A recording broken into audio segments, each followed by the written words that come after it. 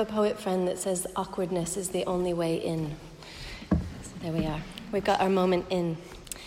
It is so good to be with you this morning. Can you hear me all okay? We attended this beloved community in 2006 to 2008 when my son, who is nearly as tall as I am now, was just a toddler.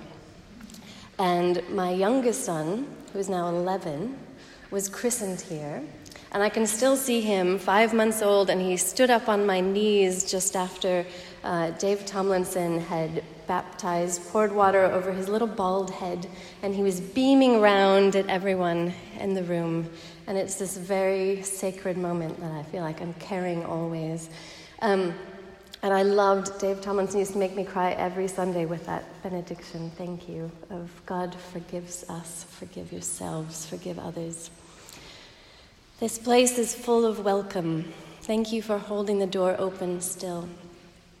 We've just come from Iona, which is a rather wonderful place to recover from jet lag after a flight from the northwest corner of America. And I actually sat down to write this talk in a tiny little room at the entrance to the Iona Abbey, where I'm told it was the job of one of the monks to sit and watch for visitors on the road, so as to be ready to jump up and make them welcome.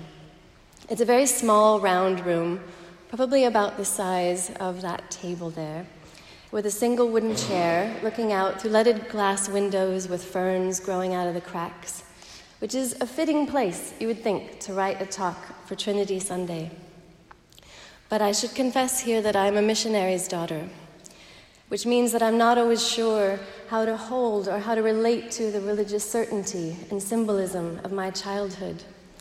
It feels a bit sacrilegious to confess to on Father's Day, but the concept of Father God is a tricky one for me.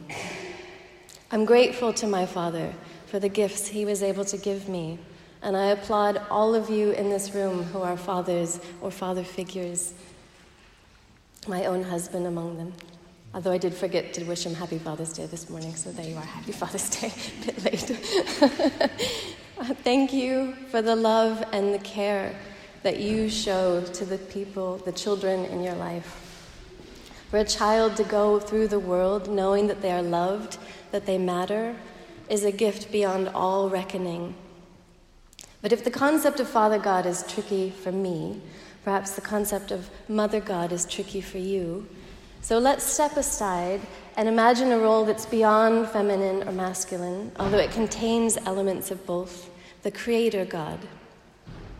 The Creator God, the first figure of the Trinity, is one that for the most part I find I can say yes to. My father organized reforestation projects in Haiti and is to this day a farmer. So the idea that everything began with a garden and that we're to care for the earth is a deeply ingrained truth for me. But the language I often heard about this relationship growing up in the church is echoed in that translation, the English translation we heard of Psalm 8. What are human beings that you are mindful of them, mortals that you care for them? For you made them rulers over the works of your hands. You put everything under their feet, all flocks and herds, all animals of the wild. When we were putting together the order of service for this morning, we intentionally looked for a translation that did not use that problematic word of dominion over the earth. But the other choices were not much better. In both the Caribbean, where I grew up, and in the Pacific Northwest, where I live now, scriptural passages like this one were used, taken out of context, and used to justify a manifest destiny that has led to profound human and ecological devastation. Communities torn apart, forests razed, quarries cut into the bones of the earth, rivers contaminated. There's so much loss in the long history, interwoven history of colonization and missions. It's a deep sorrow.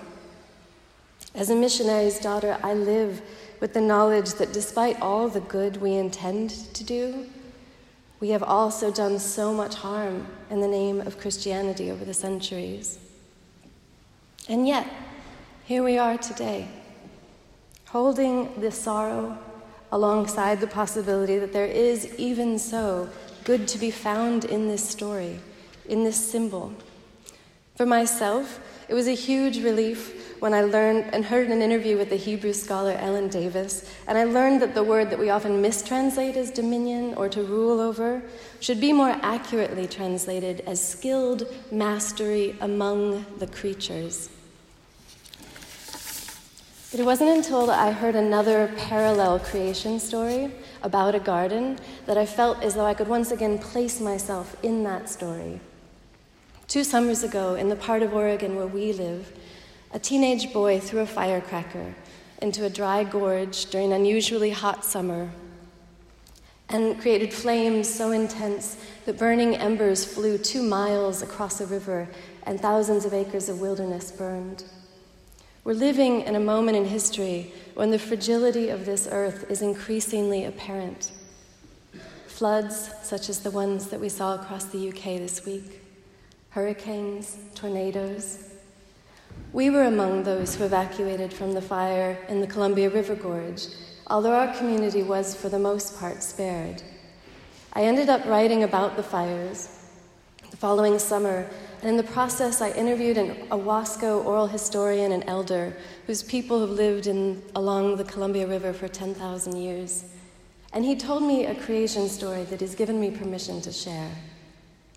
In the beginning, the Creator made the cloud people, the wind people, the tree people, the fish people, the winged people, and the four-leggeds.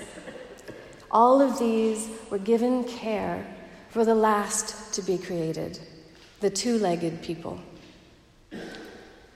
For we, set down last on this earth by our Creator, are sustained by our fellow creatures. We rely on the rivers, on the trees, on the earth, on the animal people for our survival. And in gratitude, we, in return, offer them our care and protection. We who were set down last among the creatures were never intended to desecrate our sister, Mother Earth, in the lovely words of St. Francis of Assisi. We are to embody skilled mastery among the creatures. We are to care for all created beings who are themselves a reflection of our Creator. So that's part 1 of the Trinity. For me, the Creator God. Part 2 of the Trinity is the one that I would describe as Jesus the troublemaker. At least that's how I came to see him, reading the Gospels over and over again in my 20s, trying to decide whether I could still hold on to any part of this faith. Where was Jesus to be found in the Gospel stories? Turning over tables in the temple, when religion became too entwined with power and privilege and commercialism. Reminding his listeners that God cared deeply over the fate of those on the margins of power, those who are disproportionately impacted by the march of empires. Jesus, the one who is happy to break the rules, to make a point about what mattered. Some part of me suspects that if Jesus were alive today, he might just be out blocking traffic with the Extinction Rebellion. But what I don't see in Jesus is any stridency or self-righteousness, characteristics which I confess I am often all too guilty of. Because Jesus, the troublemaker, also made time to laugh, to be with friends, and is remembered as saying, "Come to me, all you who are weary and carrying heavy burdens, and I will give you rest. Take my yoke upon you and learn from me, for I am gentle and humble in heart, and you will find rest for your souls." I know as a missionary's daughter that I'm certainly capable of acting as if this earth were mine alone to save, but it isn't. I've spent too much of my life trying to convince myself and convince others that I'm one of the good ones. But I'm starting to believe there aren't any good ones. There's just us, flawed and fumbling, capable of doing harm without ever intending to, and also capable of great kindness and surprising acts of courage, which, if we're lucky, might just be enough. We all belong here on this battered, beloved earth. And it is in the ways that we're all connected to each other that I see most clearly the third manifestation of the Trinity, the one that my friend Elise, a retired priest in Oregon, calls Her Highness the Spirit. I want to tell the story about trees to illustrate how I'm starting to imagine the Spirit. We were in California a few weeks ago to visit my uncle. And the place where we were staying is along the wild edge of the Northern California coast, framed by these iconic twisted cypress trees that have been bent sideways by the wind. And though only a few remaining trees were scattered among the vacation homes, you could tell that the whole peninsula had once been a forest, with gnarled branches leaning into each other and the roots intertwined. Have any of you read a book by a German forester called The Hidden Life of Trees? It's really beautiful. Research is just now giving us insight into what trees have known for millennia, how to share resources. I remember learning as a kid how trees could convert light through photosynthesis into energy, but what we're just beginning to understand is how they can exchange that energy as sugar with threaded mycelium networks and tiny microscopic creatures right under our feet, invisible to the human eye. If a tree in the forest is sick, those that are healthy can share their resources. If a tree is dying, it can take all of its accumulated wealth, a lifetime of breathing in sunlight, and distribute that energy among the other trees. It doesn't restrict its generosity to its own species. The tree people are so much wiser than we understand. And the human brain is another mystery that we're only beginning to understand. But it seems as if what happens amongst the roots of trees is quite similar to what happens in the human brain, in the net-like branching of neurons. And when connection or attunement happens between people, it is as if, like the roots of trees, we have exchanged energy between us. And that jolt of electric joy, that holy connection, reminds me of what's been described by the American writer Sandra Cisneros. She says, think of someone you love, whose face is in the sun, someone who loves you and is sending you absolute love. Then inhale and send it back. That's it. If you want to close your eyes and do this, you're very welcome. Picture them smiling, and when they smile, you inhale their love. And when you exhale, you send it back. That's it, says Cisneros.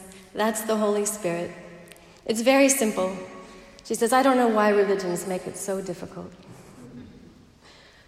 I'm quite sure that I've run on too long, as I was afraid I would, but I want to close with the truth that I'm reminded of every time I visit Iona, which is only twice now, but it's a place that stays with me. I find myself very often these days worrying about this earth, worrying about our fellow creatures, and about the future that the children who are alive today will have to face if we don't alter our course.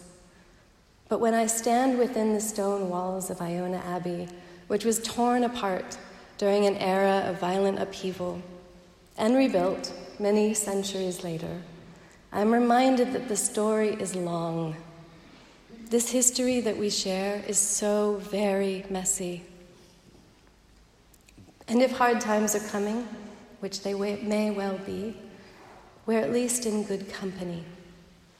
The Creator who set us down last of all the creatures and gave us care of our kindred is with us. Jesus, the troublemaker, who is gentle and truthful and fearless, is with us.